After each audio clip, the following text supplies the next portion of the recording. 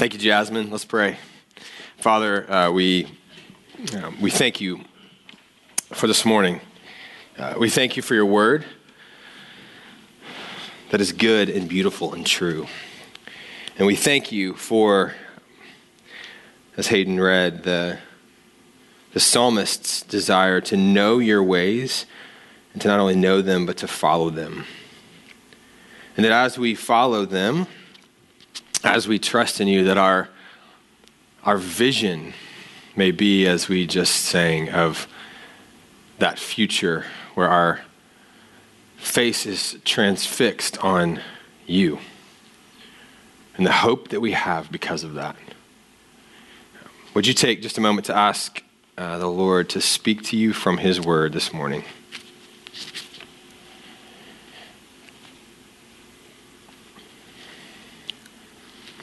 Lord, thanks for your faithfulness to speak.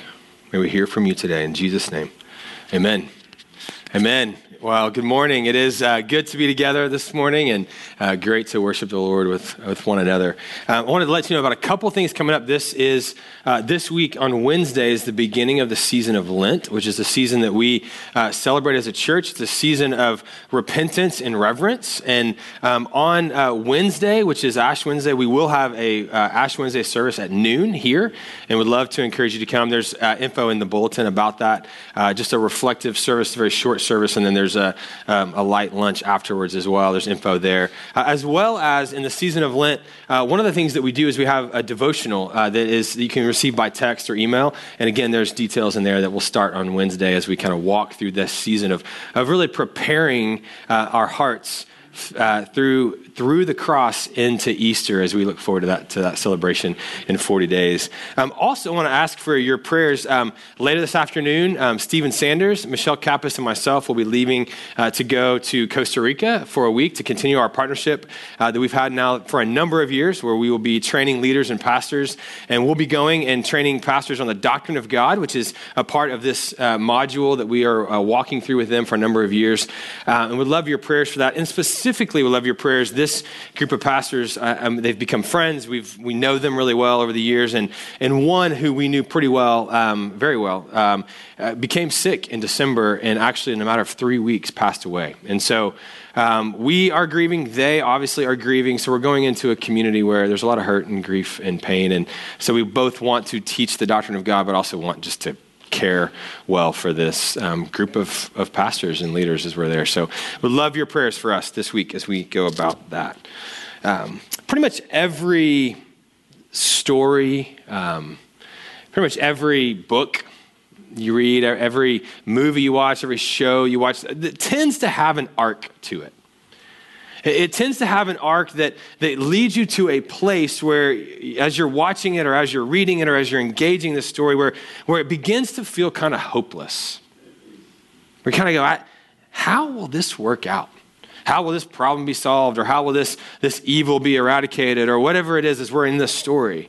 And there's a singer-songwriter from years ago that I've always appreciated. And he wrote a song kind of about that idea of how do we see life through the context of a bigger story. And the song is called Show the Way. And he says, these are the lyrics of the song. He says, "You say you see no hope. You say you see no reason we should dream that the world would ever change. You're saying love is foolish to believe because there'll always be some crazy with an army or a knife to wake you from your daydream and put the fear back in your life." He says, if someone wrote a play just to glorify what's stronger than hate, would they not arrange the stage to look as if the hero came too late? He's almost in defeat. It's looking like the evil side will win. So on the edge of every seat, from the moment that the whole thing begins, he says, this is the chorus, it is love that mixed the mortar. It's love who stacked these stones. It's love who made this stage here, though it looks like we're alone.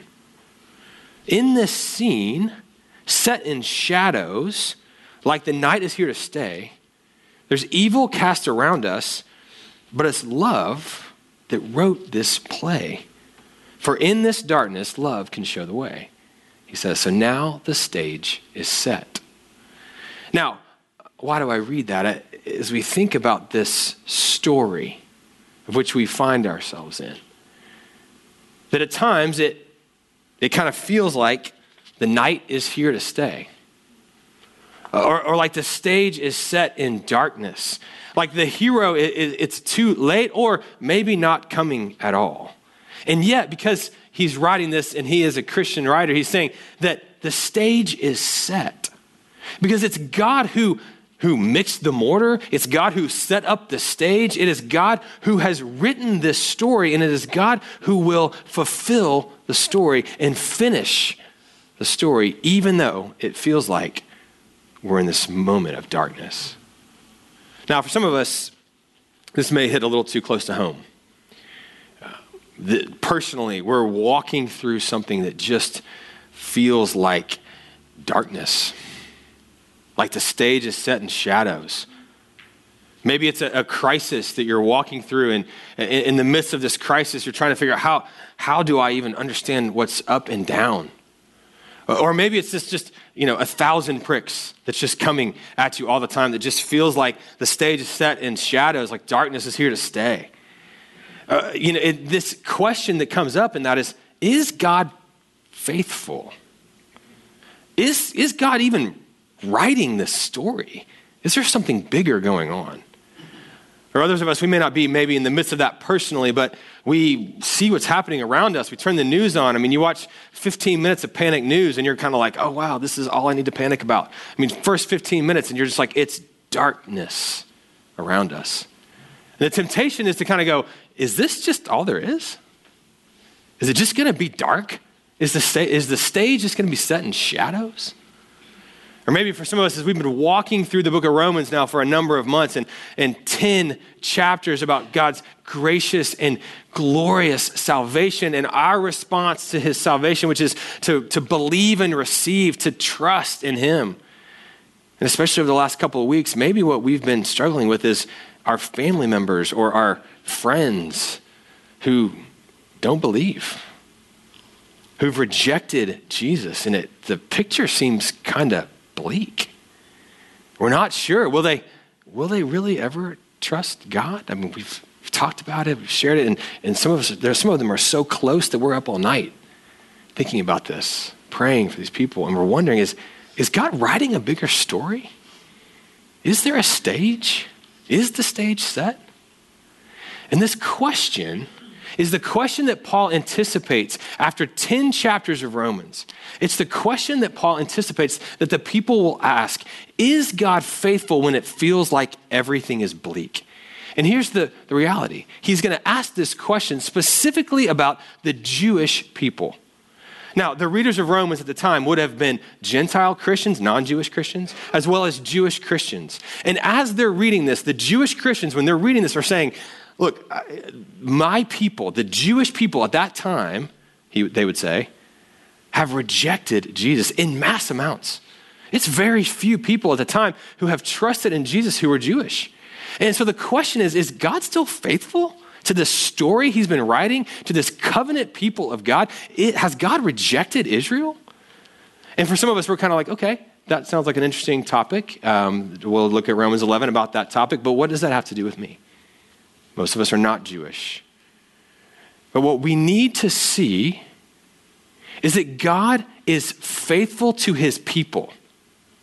God is faithful to his redemptive plan, his redemptive purposes in his history, so that we can truly trust that he is faithful to you and me when the stage is set in shadows.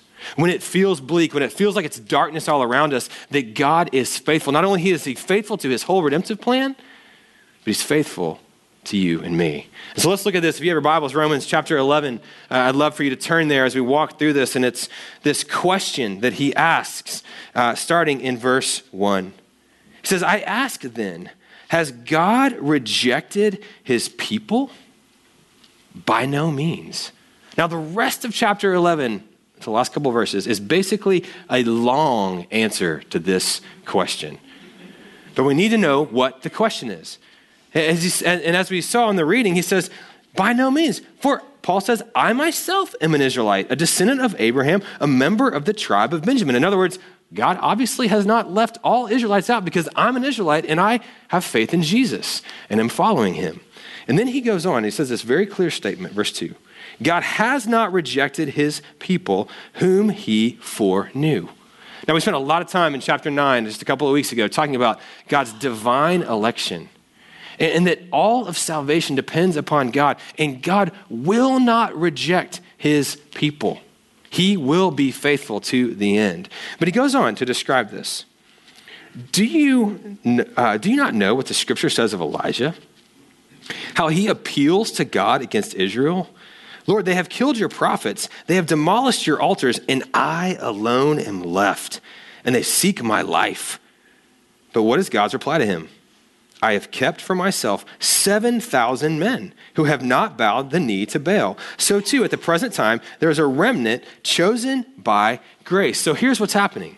And I want us to see this, that God is faithful even when it seems really bleak. Because here's Elijah. Elijah is, and if you remember this is a really dark moment in Elijah's life. Elijah is like, I am alone among all the people who is faithful to God. And God's answer to him is actually, even though it looks really bleak, you are not alone. There's actually 7,000 people that you don't even know about that are faithful to God. There's a remnant.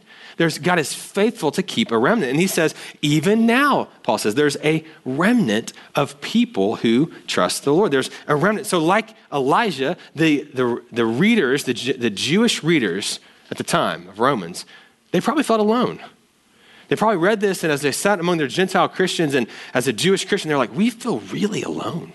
There's just not many of us. There's not many of us who have trusted in Jesus. In fact, mass amounts of our family and our friends and all the people we know have rejected Jesus. And Paul says here, no, you're not alone. There's a remnant. There's a people. So it may be small, but it's a remnant. And even now, if we just look at our current time right now, as we think about the 15 million Jewish people who live on our planet right now, the statistics are all over the place, so it's a little tricky to find, but even recent research has found that ethnic Jewish people are some of the least religious people on the planet of any religion. And the numbers, again, it's hard to determine, but out of the 15 million Jews right now, what most think on the high end is that it is significantly less than 1% Christian of the 15 million Jews living on the planet right now. So the question is has God abandoned his covenant people? And the answer is no. There's always a remnant. Even if it's small, God is faithful even when it looks bleak. And what we see currently does not determine his faithfulness. Now, Paul goes on to explain this further, and he says, actually, what seems really bleak to the Jewish people at that time is actually a fulfillment of God's purposes and his promises. Jump down to verse 11 with me. So I ask, did they stumble in order that they might fall? By no means. Rather, through their trespass, salvation has come to the Gentiles, so as to make Israel jealous. Now, here's the second thing I want us to see from this passage. That not only is God faithful in the midst of when it seems really bleak, but God is faithful to his purposes and his promises that are way bigger than us. His ways are not our ways. And so I want to quickly just walk through this because I want us to see this big picture. And again, in understanding this whole redemptive picture, we see his faithfulness to us now. And so I'm going to turn there. You don't have to. Genesis 12, all the way back to the beginning, when God calls his people Israel. Genesis 12, this is God speaking to Abraham. He says, I will make of you a great nation, and I will bless you, and I will make your name great so that you will be a blessing. And I will bless those who bless you, and him who dishonors you I will curse.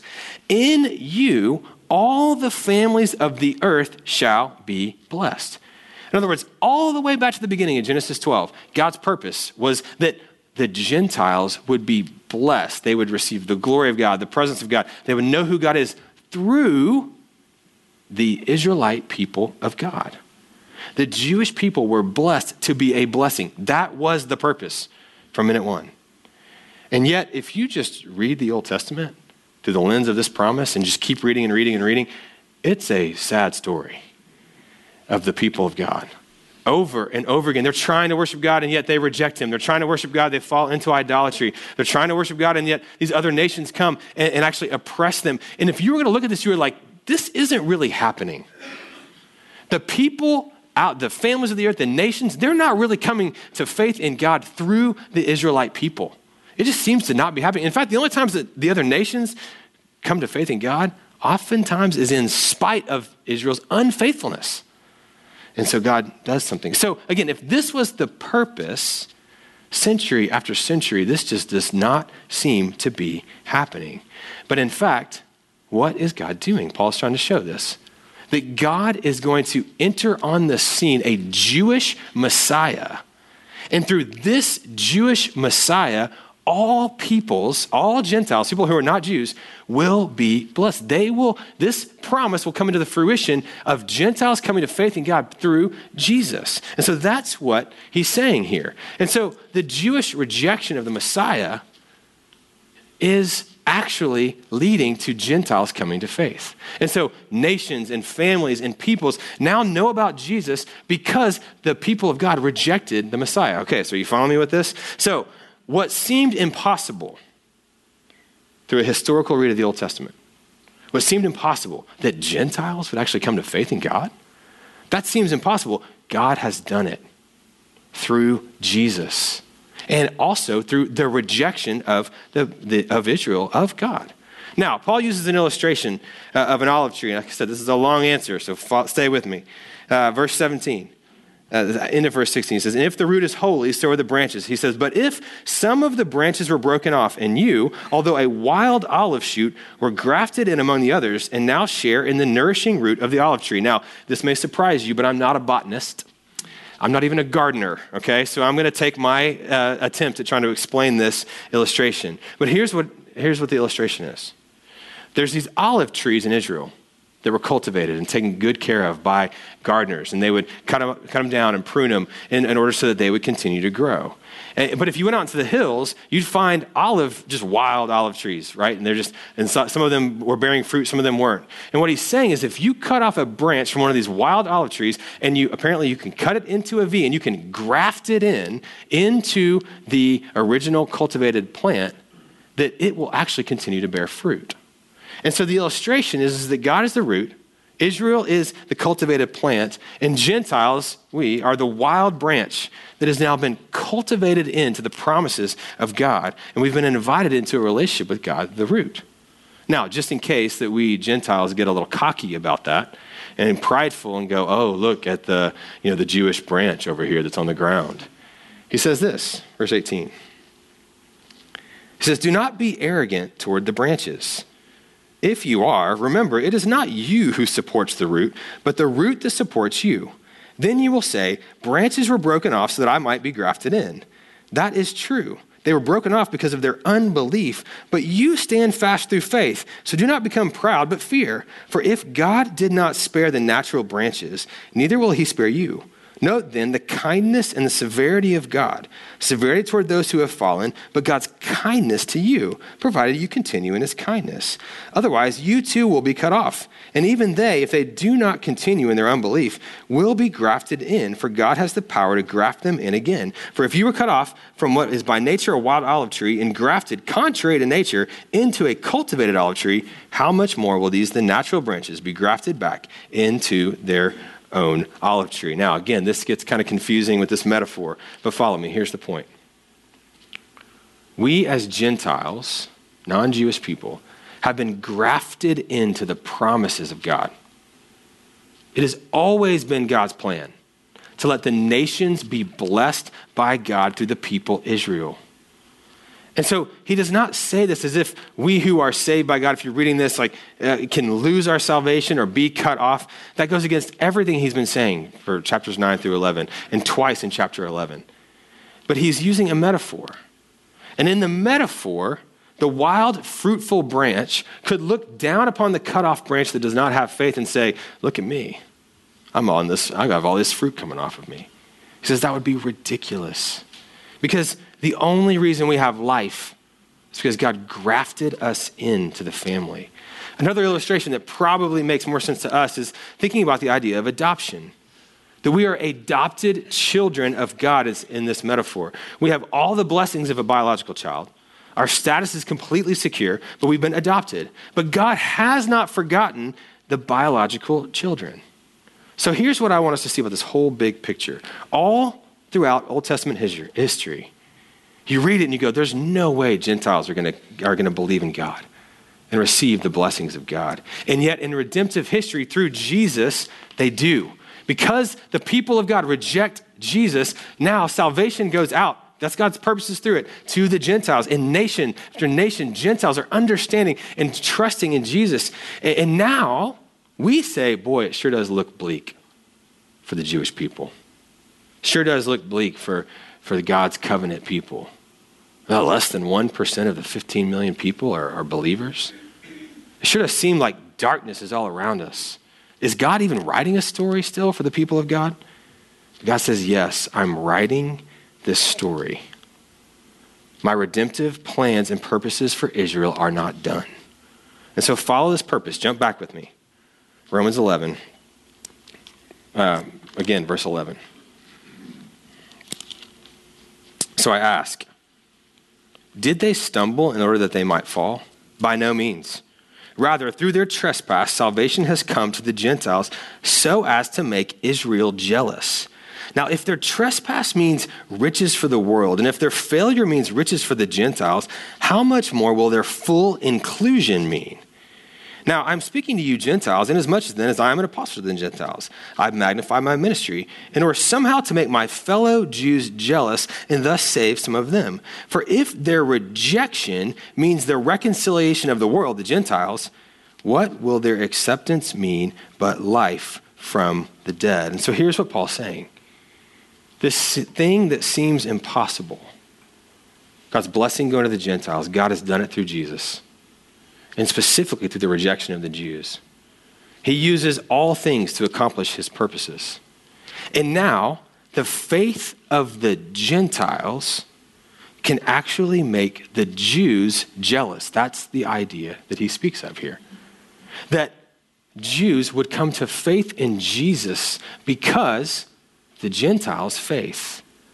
So, in the metaphor, the cut off branch looks up at the fruitful branch and says, man, I wish I had that fruit. I want to bear fruit like that. Or the other metaphor, a biological child who's rejected his parents looks at the adopted child in the relationship of the family and says, I want to be a part of the family. I wish I was still part of the family. And there's this kind of jealousy in the best way possible to say, I want what they have. And so here's this picture.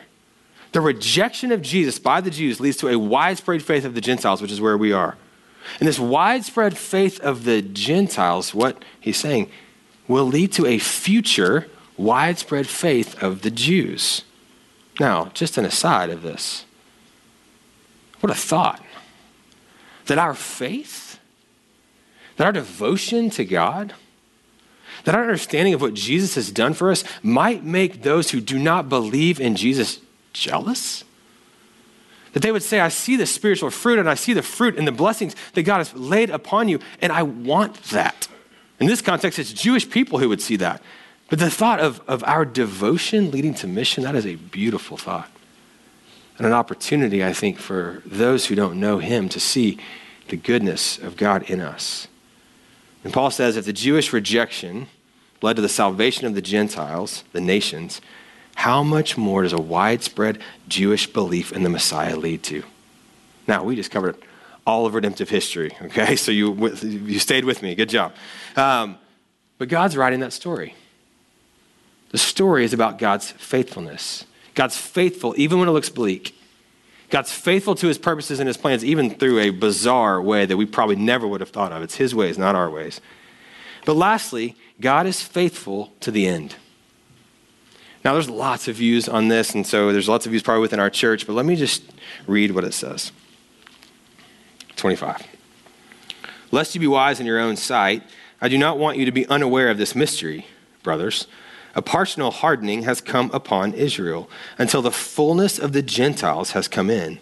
And in this way, all Israel will be saved. As it is written, the deliverer will come from Zion. He will banish ungodliness from Jacob, and this will be my covenant with them when I take away their sins. So again, we don't know exactly what this means, but here's the way I understand this. That at some point in the end times, as he's, I believe, talking about here, there will be widespread faith among the Jewish people. Now, when Jesus was talking about the end times, he says this, and this gospel of the kingdom will be proclaimed throughout the whole world as a testimony to all nations, and then the end will come.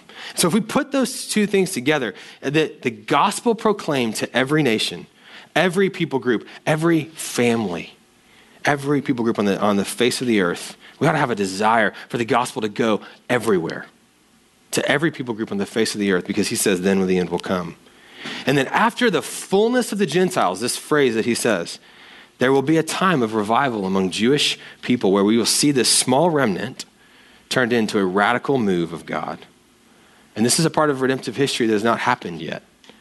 A promise that we wait for, to see the people of God, the covenant people of God, ethnic Jews, come to faith in Christ. The very thing that we would say, that's impossible. That's just so unlikely. That will never happen. God says he always has a remnant. He's faithful to his purposes and to his plan. And he's faithful to the end of the story. That in some form or fashion, Jewish people will become Christians and come to faith in Christ. And they will experience the radical grace and the mercy of God. Unless we get confused, look what he says again, just as we close with this in verse 29. For the gifts and the calling of God are irrevocable. For just as you were at one time disobedient to God, but now have received mercy because of their disobedience, so they too have now been disobedient, in order that the mercy shown to you, they also may now receive mercy. For God has consigned all to disobedience, that he may have mercy on us all. There's two things I want us to notice here. One, Jew or Gentile, every single one of us has a desperate need for a Savior. We are broken, we are sinful, we're disobedient. We need God's mercy. And that's what God has provided at the cross through Jesus. So the faith comes through Jesus and what he has done for us. And the second thing is that the gifts and the calling of God are irrevocable. That God will not reject those whom he foreknew. Nothing can thwart God's plan or his purpose. He will be faithful to the end. I love that Paul says, don't be unaware of the mystery. Don't be unaware of the whole story. Why? Because when we recognize that God is faithful to the whole story, to his redemptive plans and purposes, that his ways are not our ways, we trust that he's faithful to us right now. He's faithful to the end for all of his purposes and promises. Therefore, he's faithful to us when it feels like darkness is all around us. When it feels like the stage is set in shadows, when it feels like it's going to be death by 1,000 pricks, he is faithful. He will be faithful to the end. Let's pray. Father, we thank you for this passage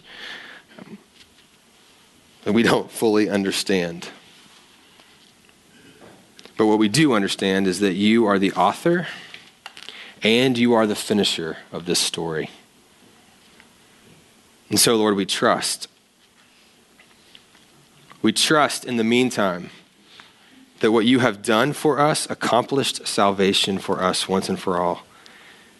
And that, Lord Jesus, you will return to fulfill all of your promises and all of your purposes for your glory. And so that we might see your faithfulness to the end.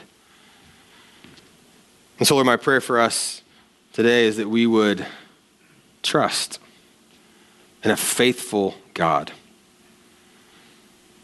That we would recognize as we're here this morning that what we see around us, what we see in current times, does not determine your faithfulness. That which is impossible is not impossible to you.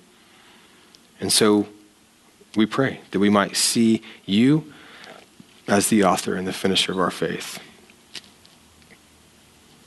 And that as we partake in communion, that we might recognize where we are in the story. We've been redeemed. We're disobedient.